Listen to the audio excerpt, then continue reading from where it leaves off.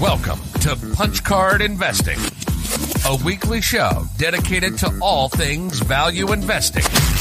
Whether it be analyzing companies, pitching ideas, or discussing moves by the best investors in the world, we're trying to get one step closer to punching an investment off of our cards. Let's get started.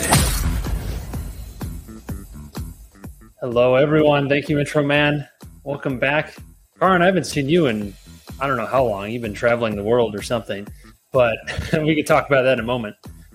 There's a lot going on right now. I just noticed that the stock market is only about 10% away, a little under 10% now from its all-time highs, which is a bit jarring considering where monetary policy has gone since then. And I don't know, it's just kind of a weird market if you ask me. It's always a weird market, maybe. We can talk about some of the stuff we're looking at now and potentially where we're sourcing ideas and all that good stuff. Among anything else that our fine audience wants to talk about, if you have questions, definitely feel free to leave them in the chat and we'll try to get to them. Back at our new time again, or experimenting with this new time on it's Saturday. It's Saturday for both of us right now, right? So Saturday, 1 p.m. Chicago time, rather than our normal Friday night U.S. time that we've been doing in the past, just trying some things out.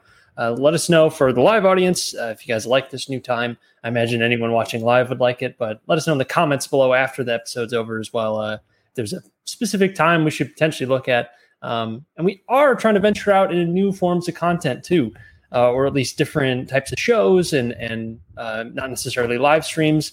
Just a few days ago, I did a pre-recorded show with Mitch Dole. We talked about all things kind of management and small business. So check that out if you haven't already. That seems to have been well received. So we'll try to do more stuff like that. Maybe regular segments, maybe one-off segments with different people. If there are people that we should reach out to, let us know. Or if you are one of those people who think you'd like to be on our channel, definitely let us know and we can explore some options. So with all that said, like, comment, subscribe, all that great stuff.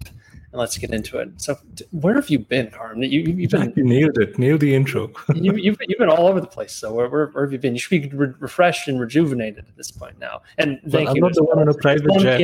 It's 1 p.m. for me now, so it's a little bit better. Yeah. You're talking about me traveling, but like you're the one on a private jet. So I didn't go anywhere. Seeing those pictures. Yes. Tell us about that first. Like that's sure. So for those of you who didn't see, I had the chance to meet Kevin. So I met Kevin, the big YouTuber. He was flying through Houston. I'm trying to pull up the tweet right now. But he, I know his editor because his editor used to be my editor for a couple of years before he got the chance to work with Kevin. It was a great opportunity for him. So totally understandable that he went off to that. But here you go. Here's the tweet. So he was near Houston. It's actually kind of a little bit far down south from Houston. So I had to drive about an hour actually to get down there, but I thought it was worth it. I had never met my editor. His name's Christian in person. And of course I had the chance to meet Kevin too. So I'd be like, all right, let's just see what's up over here. And he was kind enough to let me into his private jet. I got him a limited edition crash-proof helmet that I went to Walmart and grabbed some Sharpies and a hard hat and I got to work. But now he's crash-proof. And then this is my editor, Christian, or former editor, I should say. But he's off doing Meet Kevin things now. So anyways, yeah, that was the first comment there, down there from Antonio. Did I pay to meet him? No, I did not. It was very not quite impromptu. I knew like a couple days before, but you were just collecting the rent for the jet, right? I mean, I was meeting up with him because he's been using my jet a lot, so I just wanted to. Jet fuel isn't cheap. Yeah. No, it's not. It was kind of surreal watching it. Like there's no one at this airport. He just kind of pulls up to it in his car, leaves the car at the airport, and then heads off. You get the appeal of going private. It's like extremely expensive, but it's kind of a little surreal. It's just weird because and especially when I was starting on YouTube and also kind of getting into real estate more. I watched a lot of his and also Graham Stephan's content. So it's just kind of weird seeing this person. Especially given where he's at now, and actually get to see it in real life. It's kind of a cool experience. But he was very kind, and let me come into the jet. I was trying not to get in their way too much, and yeah, all was good. So that really was cool. that was a few days ago, and very very cool little experience. He is hiring an in-house counsel, so I kind of got pitched like, "Hey, you're an attorney. Like, we need an in-house counsel, but I'm not trying to move to California and do that." But anyways, I think the one question everyone has is like, is he the same as what he seems like on YouTube, or is he actually a nice guy? Yeah, I mean, he was nice to me. I mean, we're only talking about like, I don't know, 10 minutes, 15 minutes I really had. So it wasn't very long. Definitely moving quickly. I guess he flew in from California that morning to go interview Ron Paul, who lives, I didn't know why he was so far away from Houston, but I guess Ron Paul lives, the former presidential candidate, politician, libertarian, speaker. He, I guess he lives like an hour south of Houston. So he was at a little airport down there, and he was really nice to me, but moving very quickly. They're off to the next thing. He had to get back for date night with his wife or something like that.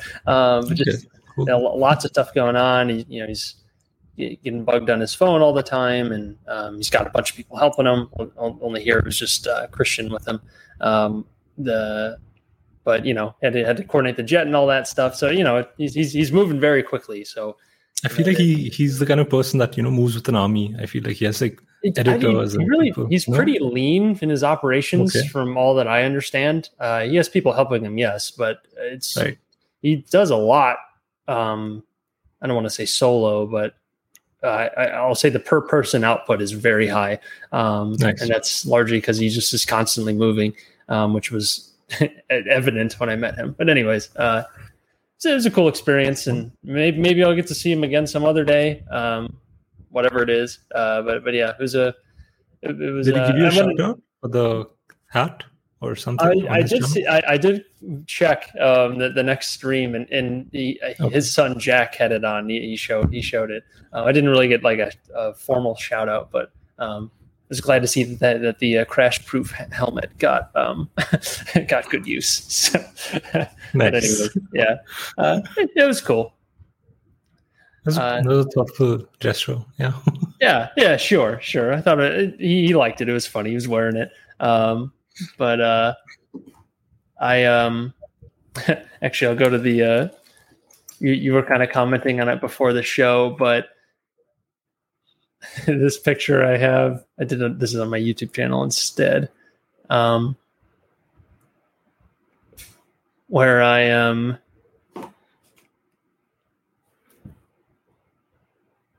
Where walking off the jet. This was very candid. This one was not, but and it was just kind of a cool little thing. So did you share this one on LinkedIn, or was it the this one is on Post Big Law, independent lawyer? Oh yeah, sure. Jet.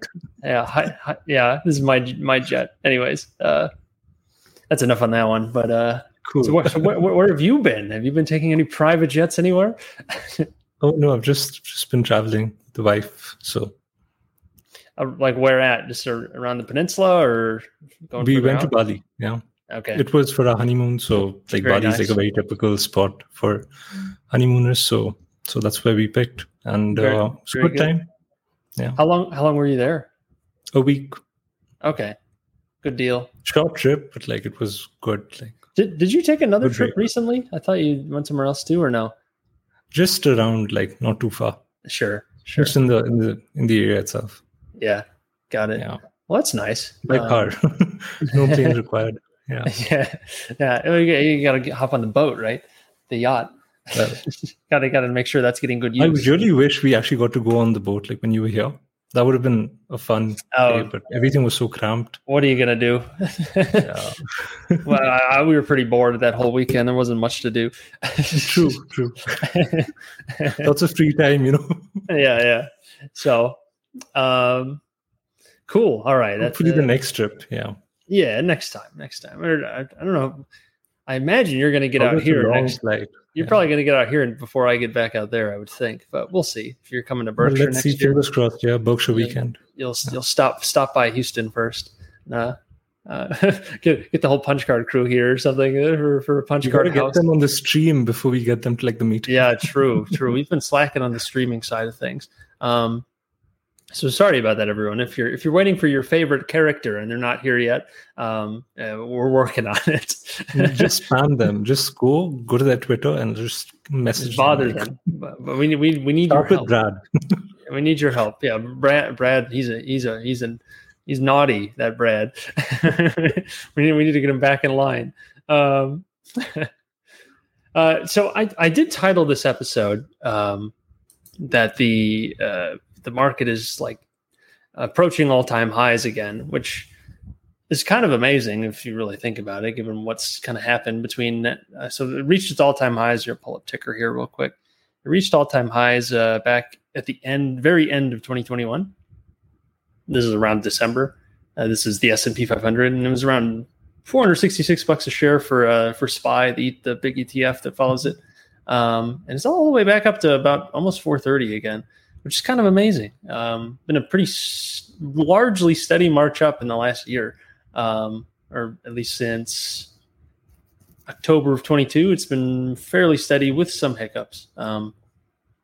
But it has me wondering, like, are we getting to generally expensive again? Has it didn't have much of an opportunity there to scoop it up at the lows? Again, this is the broad market, so there's always opportunities at the individual stock level. But I guess kind of with that context, what are you kind of looking at right now, if anything? I know you're in Bali enjoying things, but generally speaking, I'm a holder of Chinese equities. I don't know what a bull market looks like. I've forgotten.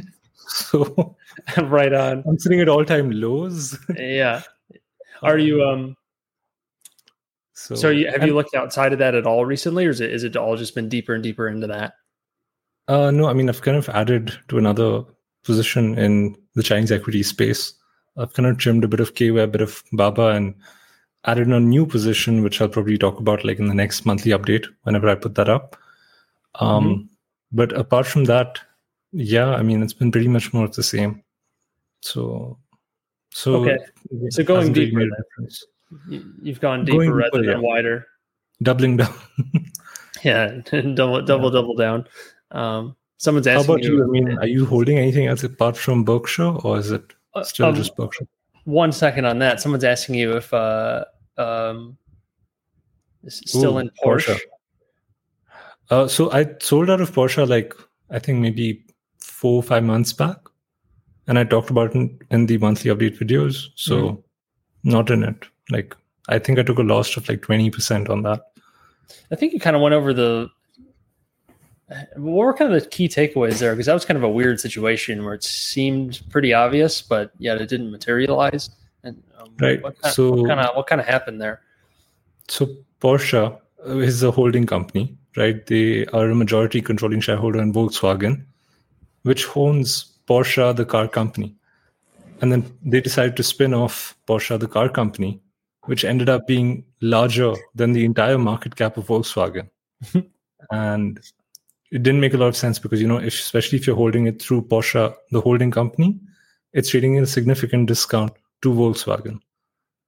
So you've got like double layer of discount going on. All the other brands that they hold, such as like Lamborghini, Bugatti, Rimac, Audi, VW itself, like those are all valued like at zero, pretty much. If you look at the value of Porsche AG, which is a car company, it's worth more than VW as a whole. It doesn't make a lot of sense. There is a disconnect there. I don't know. It still doesn't make a lot of sense. I still don't exactly get where I went wrong. But why decide to leave then? And why leave the holding?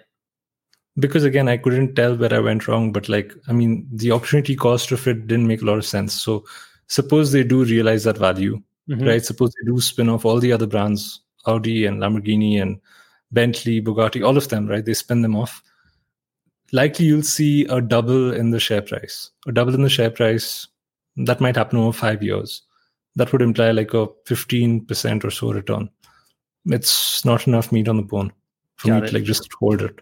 It was really a short-term thing anyways. And when it didn't happen in the short term, I was like, yeah. Not Not like really. I mean, it wasn't about the short term. I mean, they took 20 years to accumulate these brands. I didn't expect them to like spin everything off in 1 year and just finish it off. Sure. But then when I looked at other stuff that I have in my portfolio, I'm like, I'd rather put the money here because I expect higher than a 15% rate of return. So that's kind of what my thinking was over there. Fair enough. Yeah, that still does seem weird. I wonder what a potential catalyst would be if there ever is one. If it wasn't, what just happened. That seemed like a pretty obvious. That seemed like a pretty obvious catalyst, though, and it didn't do it.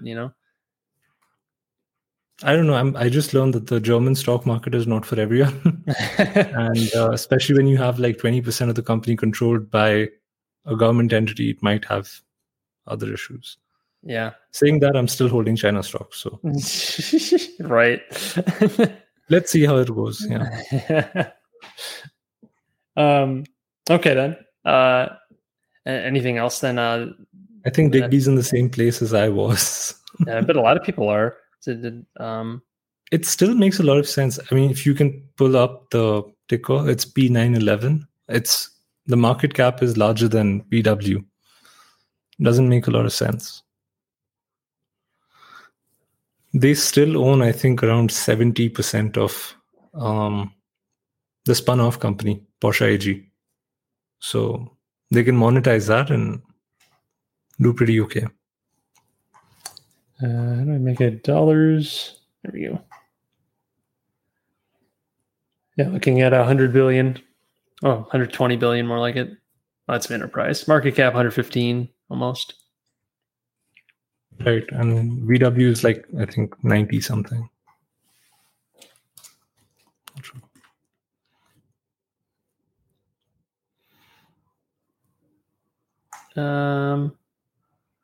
Actually 77 and a half. 77. Even worse. Wow. And they still own shares, like a majority controlling interest in the other company that we just saw, Porsche AG. So yeah, that's a bit puzzling. And the funny thing is, like every day, like while I was holding the stock, like I would see P911 go up. It's right. up like 40%, while the holding company falls, which makes no sense. But what are you gonna do? Yeah. Is it just like a holding company thing? Sometimes it's kind of puzzling. You see a lot of them trade at big discounts, regardless. Usually it's because of fees and maybe some other things. Plus, there are other holdings to consider, of course. But True. Is it as a result of this, I've kind of stopped investing in holding companies. I said, I've learned from Pershing, I've learned from Porsche. And then I hear that Alibaba is going to turn into a holding company. So I'm like, I have no idea what to do here. Yeah, it's not so obvious. Yeah. I think Berkshire is the only exception. Well, the way it's... I was going to say the way it's structured is different, but not really compared to what we're talking about. Yeah. It's just a company that holds companies. I was thinking of like more the Pershing Square model. That's where you have like a management fee and like it's a bit more of like a traditional fund look, whereas Berkshire is more like a company that just happens to acquire companies, But maybe that's a distinction without much of a difference, because you can move the fees and the management salaries and all that if you wanted to too. They've been reasonable capital allocators so far. So who's that? Berkshire. Oh yeah, you don't say. Yeah. I mean, even if like you look at the compensation and everything, like. Oh yeah, no, I'm not saying that they're unreasonable or the same or what. Yeah, just saying like there's no management fee, but they might be kicking it in somewhere else, whatever company it is, stock-based compensation, all that great stuff. Okay. I didn't get Matthias's comment. There's a comment here. I'm not buying Process. Oh yeah. No Process, no holding companies. Although we have it in the punch card portfolio, and that was my addition. So that's the lock word. Yeah.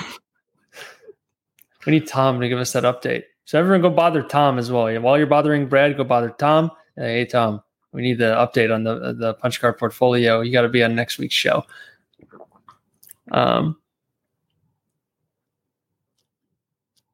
So yeah, what about your portfolio? I mean, are you just holding Berkshire, or is it? Yeah, I wouldn't even call that a holding. It's a couple $100. It's hit all-time highs recently. So did it eclipse it? No, sorry, 52-week highs, not all-time highs. Yeah, I was like, wait a second. That shouldn't be too far off, right? Berk B. I guess Berk A or B would both work. Yeah, it's up 10% on, or 11.5% on the year. Okay. And then all time, well, I guess we'll do 5 years. It's a little easier. I think 10% away from all-time highs. Yeah, barely. Yeah, that was about 355. Looks like. Yeah. Plugging along. But yeah, as for my other stuff, so a lot of my time has been spent on the law firm and getting that going. I finally got my first official assignment pretty recently, so that's good. I actually start billing again, only it's under my own name, which will be cool, or I guess my firm's name. And just working on letting everyone know, hey, I'm practicing law now. I can do this. Don't have to charge big law rates anymore. So happy to help.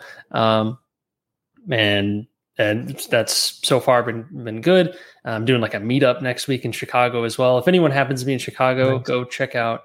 It should be on my Twitter. I think on my LinkedIn, or just go to jackduffley.com/events, and it'll be on there. If you're in Chicago, I'm doing one next week on Thursday downtown. So I would love to see you there if you happen to be there. Just kind of like a happy hour sort of meetup thing. I've got a number of people who have already said they're coming, so it should be a nice little get together for a couple hours. So kind of working on that sort of thing. If you count, I guess you can count that as my portfolio, right? My portfolio of clients. And then on the actual investment side of things with the carpet cleaning business, we're trying to work on a few things here. We're bringing on we're trying to outsource sales talent. I talked about this with Mitch a little bit on our last show, so check that out if you haven't already, everyone. But we're trying to bring on an outsourced sales team right now, like from abroad. I know of a lot of people who've had success with that, so I'm going to give that a try. While also looking to bring on an admin at some point in the near future, like an administrative assistant. And we're also trying to start a power washing line of the business too. So I've actually looked at some existing businesses that do power washing. I'm like, maybe kind of acquiring one of those might be a bit easier, but I think we'd rather just work on our own network of customers first. So that could be a nice little way to add a lot to ticket value per customer. So that's kind of like the existing business, but then I am looking pretty regularly at other businesses too. Probably not as regularly as I'd like to, because I've been kind of busy with getting the law firm up and running. But now that that's kind of getting to a nice spot, all the administrative stuff is taken care of, and don't have to worry and waste time with that anymore. I'm trying to look to make some offers on different businesses at pretty aggressive terms, but you got to just try working things to get those great deals. And then in the meantime, I'll be saving up more cash and can make slightly less aggressive offers as we move forward. And has the sale gone through of the house? You were looking to sell one house, right? Oh yeah. That's underway right now. We're a couple weeks out. I think we should be all good there. They had a few things they wanted us to address, and we said, yeah. So long as they're all good on financing, which I should know in the next week, barring something very unlikely, we should be good to go. And it should close in a couple of weeks. So I don't want to count the chickens before they hatch, but that'll be a way to raise some cash, and then I'll probably use most of that to pay off debt. Should be about 100, call it 65 take home, 165,000. So that'll be a nice little debt destruction tool. And whatever's left over, whatever's left over will I'll kind of put into the offense fund to go try and buy some more businesses potentially, or just wait for a future deal. So yeah, that's what I'm kind of working on now. Just trying to make it more of an exercise of like every day I want to ask to meet or talk with either a business owner, a landlord, another investor, or like a broker. I'm going to try to do that every day because that should both help on the acquisition side of things and also for the law side of things too. Just trying to meet other people in and around the space should be helpful for all that. So that's kind of what I'm working on right now. Just trying to meet people very continuously. It's building a different portfolio, like a portfolio of clients. Yeah, you're right. Yeah, it is what it is. It's building up the network. And then if I can directly add value, whether that be doing law, cleaning carpets, whatever it is, like if I can provide value myself, great. If I can connect them with someone else, that's also great. It should, buy a little bit of social capital there too. That's where a lot of the opportunity is going to come, I think, in really just forever, especially in the small business space where things might not necessarily be publicly advertised. And if I can get a good off-market deal out of that, that'd be great. If I can meet someone who teaches me something about business that I didn't think, or, they have a perspective I didn't think about, that could be great too. There's all sorts of value just from meeting people. Just as you know, as well from meeting all sorts of people. It sounds like you've met quite a few through eToro, right? Just other kind of manager guys who are doing similar things at different levels, different styles. Like, it's just good to meet other people, and learn what they're doing, both in and around your own space. So I guess that's my portfolio update. Not looking to do stocks in the near future, but unless you count private businesses as stocks, which would you consider index funds maybe at some point? Yeah, I'd still have that in the retirement fund side of things. Okay. But that's very limited in how much you can put towards those, and but I just kind of won't be touching those. Just let them go. I guess I'll be rolling over my former employer's 401k into like a self-directed sort of thing. My IRA, as we call it here in the States. So I'll have some decisions there whether I want to leave it in index funds or if I want to like be a little bit active in there. I probably shouldn't do that. It'll be a bit of a distraction because it won't be a ton of money probably, but yeah. Right. That will the market is at an all-time high. So. Yeah, right. It's been at an all-time high for most of my life. So every week. Did you see that article about like Carl Icahn losing billions because he was betting against the market, and it's been rallying higher? Not that. I just saw from the short. I remember the short report that came out about a month ago, right? From Muddy Waters, or no, not Muddy Waters. It was Hindenburg. No, I didn't see anything about him losing because it's doing well. Wait, let me send you the link in the. Yeah, I think I found it right here. Yeah, It's been a rough year for Carl Icahn. Yeah, in billionaire terms, it's been rough. Yeah, I know. Literally, like it's hard to say. He's lost. Like, he said he lost $9 billion. Oh no, I'm not subscribed to Fortune. Okay, had 18 billion market cap only 1 month ago, but then you had the report that shaved off 7 billion, and apparently he lost the 9 billion from some sort of short. Was it like an interest rate short or what? I have no idea. I mean, I didn't really look into it. I've kind of been away from the market a little bit. Yeah, I wonder what it is. Yeah, it came out that article's about a month old now, so. But the point being that even someone who's been in the markets for decades and has made billions on it is still vulnerable. Can get on the wrong side of the market.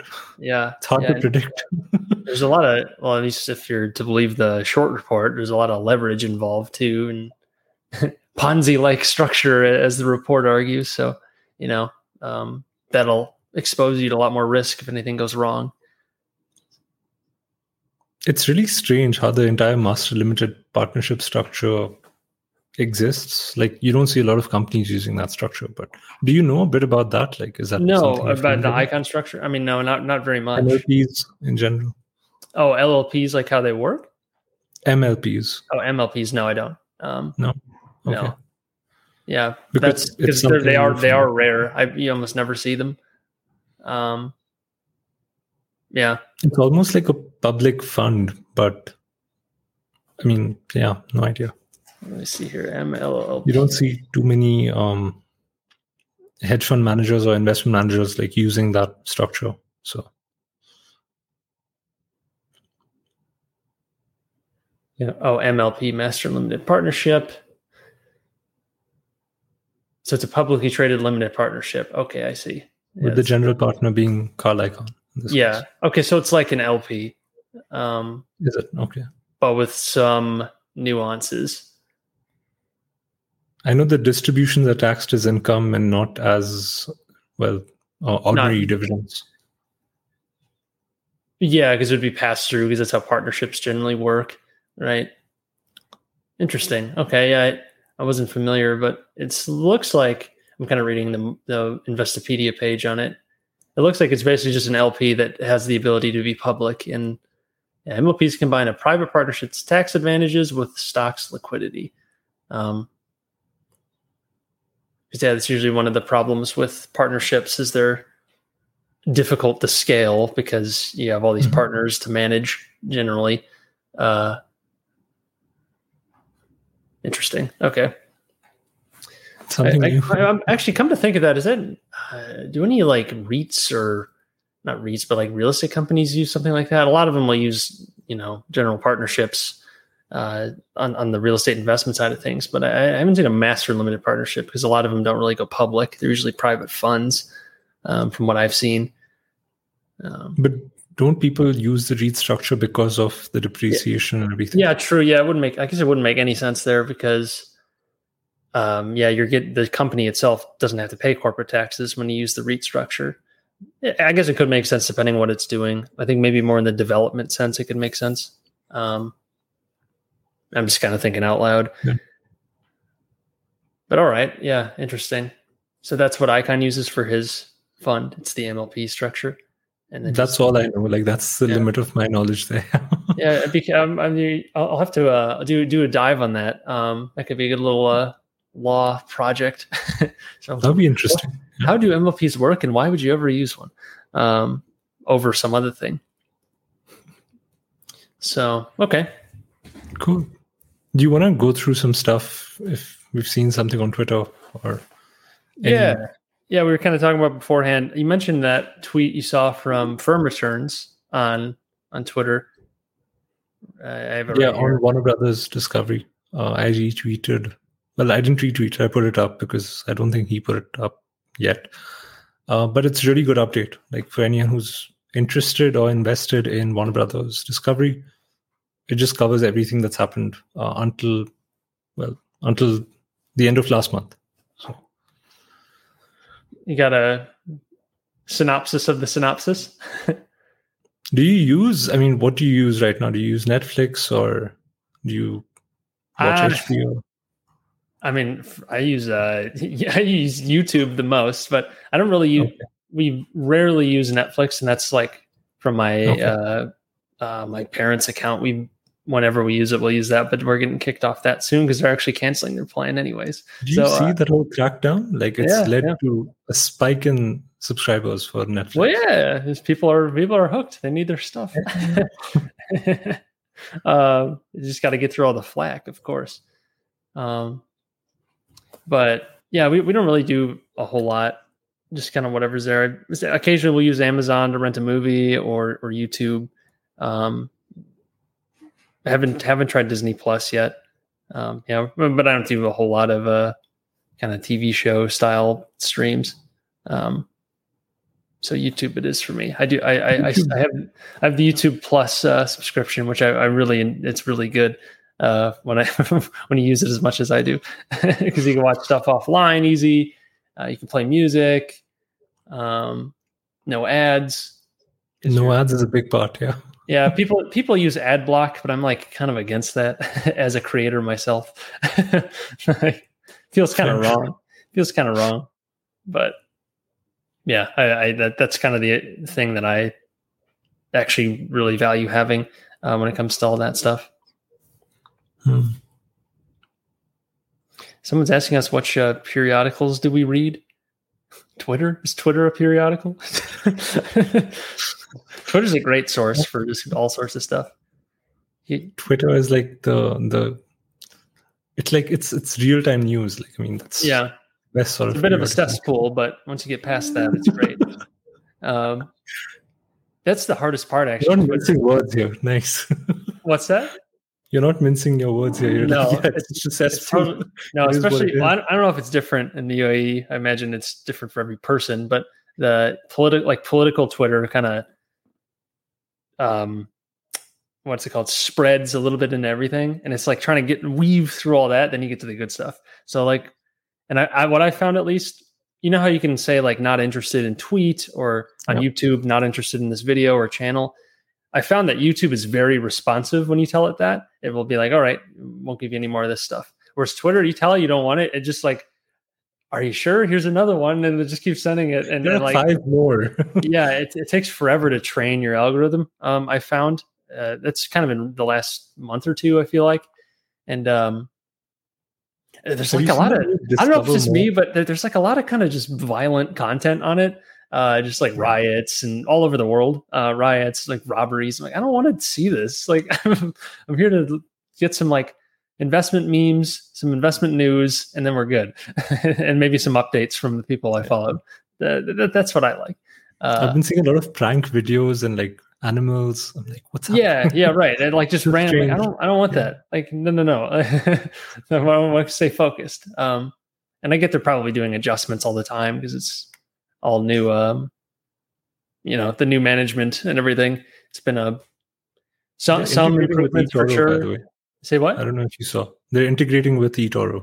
Like there's some partnership. Yeah, I think you shared that. Yeah, that's interesting. And then, I mean, we saw the thing with speaking of political Twitter, the Tucker Carlson episode has like an insane amount of views, and I think it was over 4 million or something. Oh no, it's over like 100 million now of views. Is it? Okay, wow. Granted, I'm sure a lot of those are like 3 seconds, but still, like that's a lot of reach, and a good amount of probably bots. But that's Mr. Beast level. Yeah, right. That's just massive views, whoever it is, and it raises questions about TV that were already being asked, and what's the future for kind of news shows.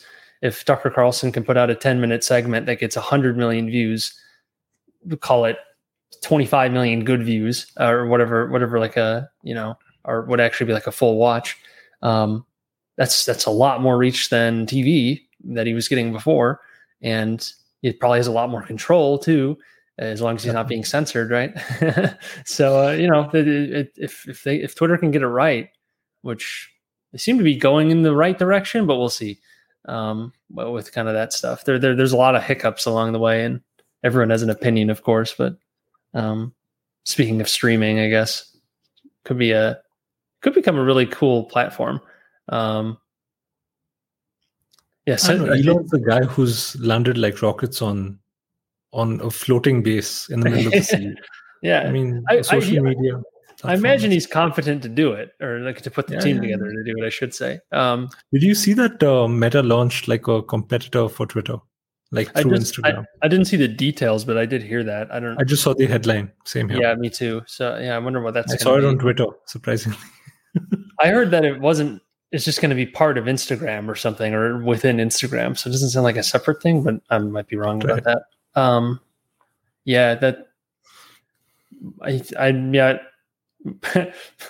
Mark seems kind of confused on what to do next. You have Apple coming out with their extremely expensive headset. You have Twitter making a lot of noise, and he gets all this bad press. It's like, what's he going to do now? So I'm very curious where all the VR, AR stuff is going to go for him, and just in general. Without getting too deep into that discussion, because we've had it many times here on the channel. But you were invested in Meta at one point. Yeah, right? It was. You bought in at the lows, and then or at least a lot at the lows. I finished up on that one, thankfully, and when I sold everything out. Nice. So I haven't really paid too much attention since then, naturally, but keeping tabs. It definitely has run up a lot. So I'd be more hesitant now than I was before. Obviously, when it's half price, it's a lot easier to get excited. But the media narrative has just shifted so fast. Everything was about VR, AR a year ago, and now it's all AI, and even now that's kind of shifting back to AR again with the Apple release. So it's just like, got to be careful with those innovation narratives. Charlie and Warren were talking about that. They were asked about Elon Musk and whatever, and they're like, "Yeah, we don't really want to play the innovation game. It's hard, and what we do is easy. We like easy." So, they like Oxy, yeah. Yeah, right. We just buy oil refineries. Right. Yeah. Stuff that makes money. Yeah. Yeah, exactly. Just the boring stuff. But not Paramount, because Warren doesn't like Paramount. So. A lot of people mistake that for like, oh, they hate tech or they hate innovation or they're just like stupid old people. It's like, that's not what they're saying. They're saying they don't want to invest in that, which is a totally different thing to say. Like, you can be all I for don't think innovation. anyone's made, like, just on a absolute basis, like the amount of money that Warren's made on Apple right from 2016 till today, just the sheer dollar amount, like I don't think any other investors made so much money. Probably not, other than one of the on a single company. Who's the biggest shareholder? I was going to say one of the executives maybe, but no, it wouldn't be the same scale, right? Of Apple? Yeah. But I can't think of anyone else. Yeah, who'd have. I know the largest individual shareholder is that guy Ryan Cohen. At least I think he is still. Oh, he is? I didn't even know that. yeah. He's the largest individual shareholder of Apple, and I think the largest company would be Berkshire. But then if you include like the index funds, BlackRock, and everyone, they're always the top holders in every company. So right. Well, for more mature companies like that, at least. Right. The biggest. The index companies. Yeah, makes sense. But yeah, you're right. Like, they've made a bunch of money on Apple. So like, how do you explain that if they're so anti-tech, anti-innovation? Like, they're not anti. They just invest based on fundamentals. And if it's hard to see what the fundamentals will be in the future, they're not going to bother. It's not that they are like rooting against it or think like things won't change. It's just like they're not going to try to guess what the change will be, which I think is a totally fair position to take. But the media always acts like, oh, these out of touch clowns. It's like, no, it's not what's going on. I mean, they did call Google like their largest mistake of omission. Yeah, right. Like Charlie Munger said that outright. Like, he's like, yeah, we made a mistake. We missed it. We blew it over there. So right. It doesn't sound like a Luddite to me. So what else have you seen? I mean, we kind of went off the firm returns article. Check that out if you. Oh yeah, firm returns. Check that out. It's really good if anyone's interested in Warner Brothers. Speaking of Twitter, I just formed this the other day. I have no idea if anything's going to come of it, but we do have a Punch Card Twitter now at Punch Card Show. We may or may not do anything with it. We probably will do something in the future. So before that happens, please give it a follow at Punch Card Show on Twitter. I assume we'll probably do some maybe show idea polls and that sort of stuff that we're also doing in the Discord as well. On occasion, we'll ask for, feedback on a content idea or, let people know about something, but we might do it on Twitter as well, just to mix it up. So check that out and check out the Discord, which is in the description. How long do you think we'll take to get to 100 followers? A week? A day? If we post something, it'll be fast. If we don't post anything, I have no idea. So it's a little bit Yeah. So cool. Anything else you've seen recently? Do you want to talk about Tom's podcast that he had with Jason? That was pretty good. Oh, I haven't listened to that one yet. Yeah, they cover a lot of interesting topics. They cover like Paramount, Cardlytics. What else? Carvana. Couple more things.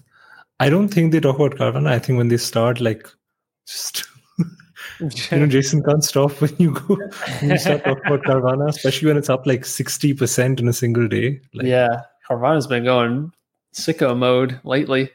After going the opposite direction for so long, it's amazing the Have you seen their chart just over the last few years? It's hilarious to look at. I know they're up like 300% this year in the last 6 months. So, even races. They talk about races in the podcast too. But it's just amazing. Like what happened here? This like pretty obvious bubble. That's the Carvana stock chart over a little over 6 years. It's crazy. The run up. And I think in 2021 is when the father of the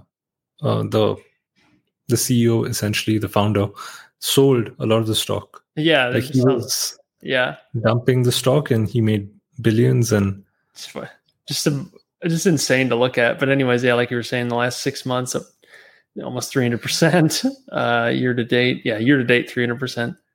And even in just the last 3 months, over a double. I mean, if someone's got the stomach to manage turnarounds, I mean, they can make a lot of money here, but it's definitely not for everyone. No, and a lot remains to be seen. Which Jason just did I watched his recent, I think it was a stream that he did a few days ago, kind of talking a little bit about this. And he admits that, there's a lot that can still happen. It is very early in a would-be turnaround process, and there's still a lot of red flags. But there's a lot of upside potentially too if they can get things right. But anyways, check out Jason's channel, After Dinner Investor, for that. His Twitter up where he talks about his money. He's a good follow on Twitter as well. Oh, here I see your. It's in the private chat here. Yeah. Here's. We're not going to go through it, but just it's there. If someone wants to see it, like if someone's interested in Carvana, it's right there. It's at After Investor for the tweet. And he goes over the presentation from CEO, right? Ernie's the CEO, right? Mm-hmm. Yeah. Well, they're both Ernie, right? Ernie Garcia, the third. Yeah, second, not sure. It's junior and the third or something like that. Did you catch any questions that you'd want to go through? It was in a different tab.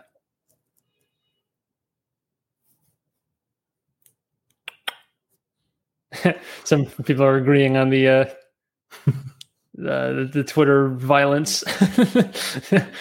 There's been some pretty gnarly stuff. Just got to train the algorithm. Watching videos about orcas and everything. I'm like, what's this? Like, this is. I mean, I like fish, but like, what's up? What's happening here? Yeah, I didn't ask for this. It's just a little too sticky. That's the problem. Like once you watch one, it throws a ton at you. I'm like, no, I didn't mean to watch this. It was just on the feed. It's like Instagram's trying to be Twitter. Twitter's trying to be Instagram. Like, yeah, they all merge into the same thing. I mean, that's kind of happened. Like every platform offers short video now. I don't get how Snap survives. Like still, dilution. I don't know. Selling stock. That's worked. But yeah, you see like a merging of a lot of features, like especially short form. The TikTok feed is very common now to see. Somewhat, unfortunately, if you ask me. But what are you going to do? That's what works. Some of it is good, but yeah, it kills attention span. Like, yeah, it really does. It's they make it a little easy to stay away from the shorts feed though on YouTube, at least on desktop. On mobile is a little bit trickier, tricky to beat their tricks to keep you on the platform. They're good at that. I see why they make so much money. By the way, speaking of Google, like, did you see Ackman recently bought into Google? Yeah, I guess we didn't really talk too much about that. But yeah, that was pretty recent. I didn't read his press release on it. What did he say? Other than it's probably common stuff like predictive free cash flow generative. I'm surprised he bought Google. Like, I'm honestly surprised. He's gone from like SPACs and interest rates, swaptions and everything to now just like, I'm going to buy Google and just sit now, which is very unlike him. It felt like a continuation of the Netflix trade where he bought into Netflix and then immediately left. Right. so I imagine he was looking kind of in that big tech space, maybe, and Google does meet a lot of the characteristics that he describes when he's looking for investments, so it makes some sense. But it's so large, how much meat is really on the bone for a very concentrated fund? Yeah, I don't know. Maybe and it's good to have charging 1 in 16 for that. Like, right. Makes a lot of sense to me. Like, yeah, right. So yeah, no knocks against Ackman. I mean, he's a fantastic investor, but just in theory though, it is kind of weird. It's like, well, trying to be this activist, concentrated investor, and you're buying into a mega cap tech company that is already makes up a huge portion of the index, anyways. It's like, well, but then again, I guess you could complain about Berkshire owning a bunch of Apple too, on those grounds, though they're not as, I guess. How concentrated? Do you really see Google going 5x on that? No, I mean, yeah. Part of the reason I never bought into it is just it's a great company, but what is the upside really long term? Like it's probably not going to disappear, but honestly, with Apple, it feels like they're competing with everyone. Like they've got VR, they might have a car coming out soon. Like that's what everyone seems to be thinking. But even there, it's like how much more did it really go? It could go more, of course, but when you kind of look at the likelihoods, and it's competing with even in the streaming space, Apple's there, and you got the CEO like in film festivals, like he's eventually. I would think it would have to break down. Not that it would like collapse, but you're just going to run into too many barriers just with administering all that, because that's so many different companies to run all in one house. They do it well, but there's a limit to everything. Is kind of what I'm getting at. Except the amount of money that can be printed, of course. It's not a 3 trillion, it's higher. No. Clearly. Yeah. Well, yeah, I mean, I don't mean to say that they're going to collapse. They could easily keep going and marching forward as they have been for a while. But that's kind of usually my knee-jerk reaction with kind of the mega caps. It's like, well, once they're already this huge, how much longer can they really go? I'm starting to think the same thing with Meta as well. Now that they're kind of back up to their pre-crash price, it's like, okay, it's not as interesting. It's definitely not as interesting as it was when it was half that. You can say that about a lot of companies, of course. But it's that tricky thing with company quality. I change my mind on that all the time. It's like do you buy the wonderful growth company or the the cigar butt style, like deep value stuff? You can have success in both, I guess, is really the final conclusion that I come to. I don't know. What do you think about that? Even with the conversation that you had with Patrick in the previous live stream, that's so true. Like, I mean, the big companies just keep getting bigger. Like they just keep right. It's just tricky. It's like, I don't want to get too caught up in that. It's like, it's too big to look at, but it could still double, and like that's pretty nice if it's relatively low risk, So, and as I always say, everything is possible with enough monetary policy. It's enough currency debasement, and you could watch that nominal gain go up and up and up. Do you know what's happening, like macro sense, like? Because I don't follow it much at all. When you say no, what's happening? That's one way to put it. No, because I don't get it. Like I get the whole debt ceiling thing, but what are the implications? Do you have any thoughts on that? Or? I mean, yeah, everyone has thoughts on it. I don't know how helpful the thoughts are. That's the difference. It's like I generally have like a pretty pessimistic view of government financial and monetary policy, and that's kind of my lens through it. It's like, okay, they're probably going to want to spend more, and it's very difficult for, at least in a representative democracy, for a politician to get up there and say, hey, I'm going to cut all your benefits. That doesn't work. That's why it hasn't happened. Didn't France do that? Exactly. Yeah, they tried, and they have a bunch of riots. Greece tried it with austerity, and you get a bunch of riots, and there goes the austerity.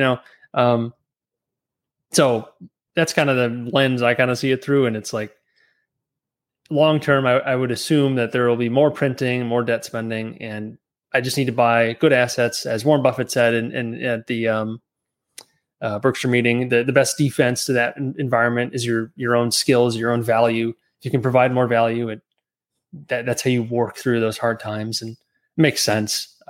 As I gain more and more money, I'll probably be a little bit more worried about protecting it and putting it in different jurisdictions. But for now, I'll just focus on skills, trying to find quality assets, including real assets, getting that mixed in there, like real estate and stuff. But yeah, so that's what I try to focus on, though. It is easy to kind of get distracted by all the macro stuff. And maybe taking a simpler view on it helps crowd out the noise. I mean, you're dealing with you're obviously able to shut it out a good bit when you're going into China, because that would be too exhausting otherwise, trying to guess what happens next. Literally, it's like, you just focus on the company fundamentals and right, they are worth something. Right. Cross the fingers, but yeah. It's just ridiculous. I mean, when you look at the Chinese mega tech valuations, these could be like generational buying opportunities, kind of like what NASDAQ might have been like around 2001, right after the tech crash. Yeah. Or, it could be its own thing. But for now, or it can collapse like a house of cards. Yeah, the world always, there's always scares, but more likely than not, we do okay. Right. I like to listen to Howard Marks at times like this. He has this thing where, if they say something is uninvestable, it's probably the best time to make money. Yeah. So Howard Marks is like a light of sanity in all this turmoil that's going on. At least for me, it is. Yeah, it's funny. Or after a while, once you've kind of heard what someone's about, you go there for your comfort. You're like, oh, I know what you're going to say. Just say it to me, please. And then you feel better. He's mastered the market cycle. I think I have his book somewhere here. Where is it? Oh yeah, The Most Important Thing. I don't have Mastering the Market Cycle, but yeah. Just say it to me. Say the most important thing, Howard. Please. And on that note. Yeah. Well, thanks everyone for stopping by. Like I said at the top of the show, let us know what days and times work best for you live, and maybe we can try to squeeze in some episodes there. Might not have the whole crew, kind of like today. Would like to have some more at this time, but we're working through it right now. We'll definitely have more of a mix of content going forward. Like I said, to check out that episode with Mitch Dolan that I did with him about business management. If you're interested in that, we'll try to have more kind of mixed, all within this sort of punch card, long-term value investing kind of lens, but different topics nonetheless that might be helpful or offer some different perspectives, different strategies, different size of companies, company analyses, all sorts of stuff we could do. So definitely check, be sure to subscribe so you miss those. Hit the bell icon too, so you don't miss our future episode times. You'll get a notification just in case we do switch up the time on you. You'll know when it's coming. So with all that said, everyone, thank you very much for stopping by. Like, comment, subscribe, all that great stuff. And until next time. Thanks for tuning in to Punch Card Investing. The contents of this show should not be used as investment advice or as a recommendation to invest in a particular security. Please consult with a licensed investment advisor if you need investment advice. All investments carry risk and the potential for monetary loss. Thank you, and see you next week.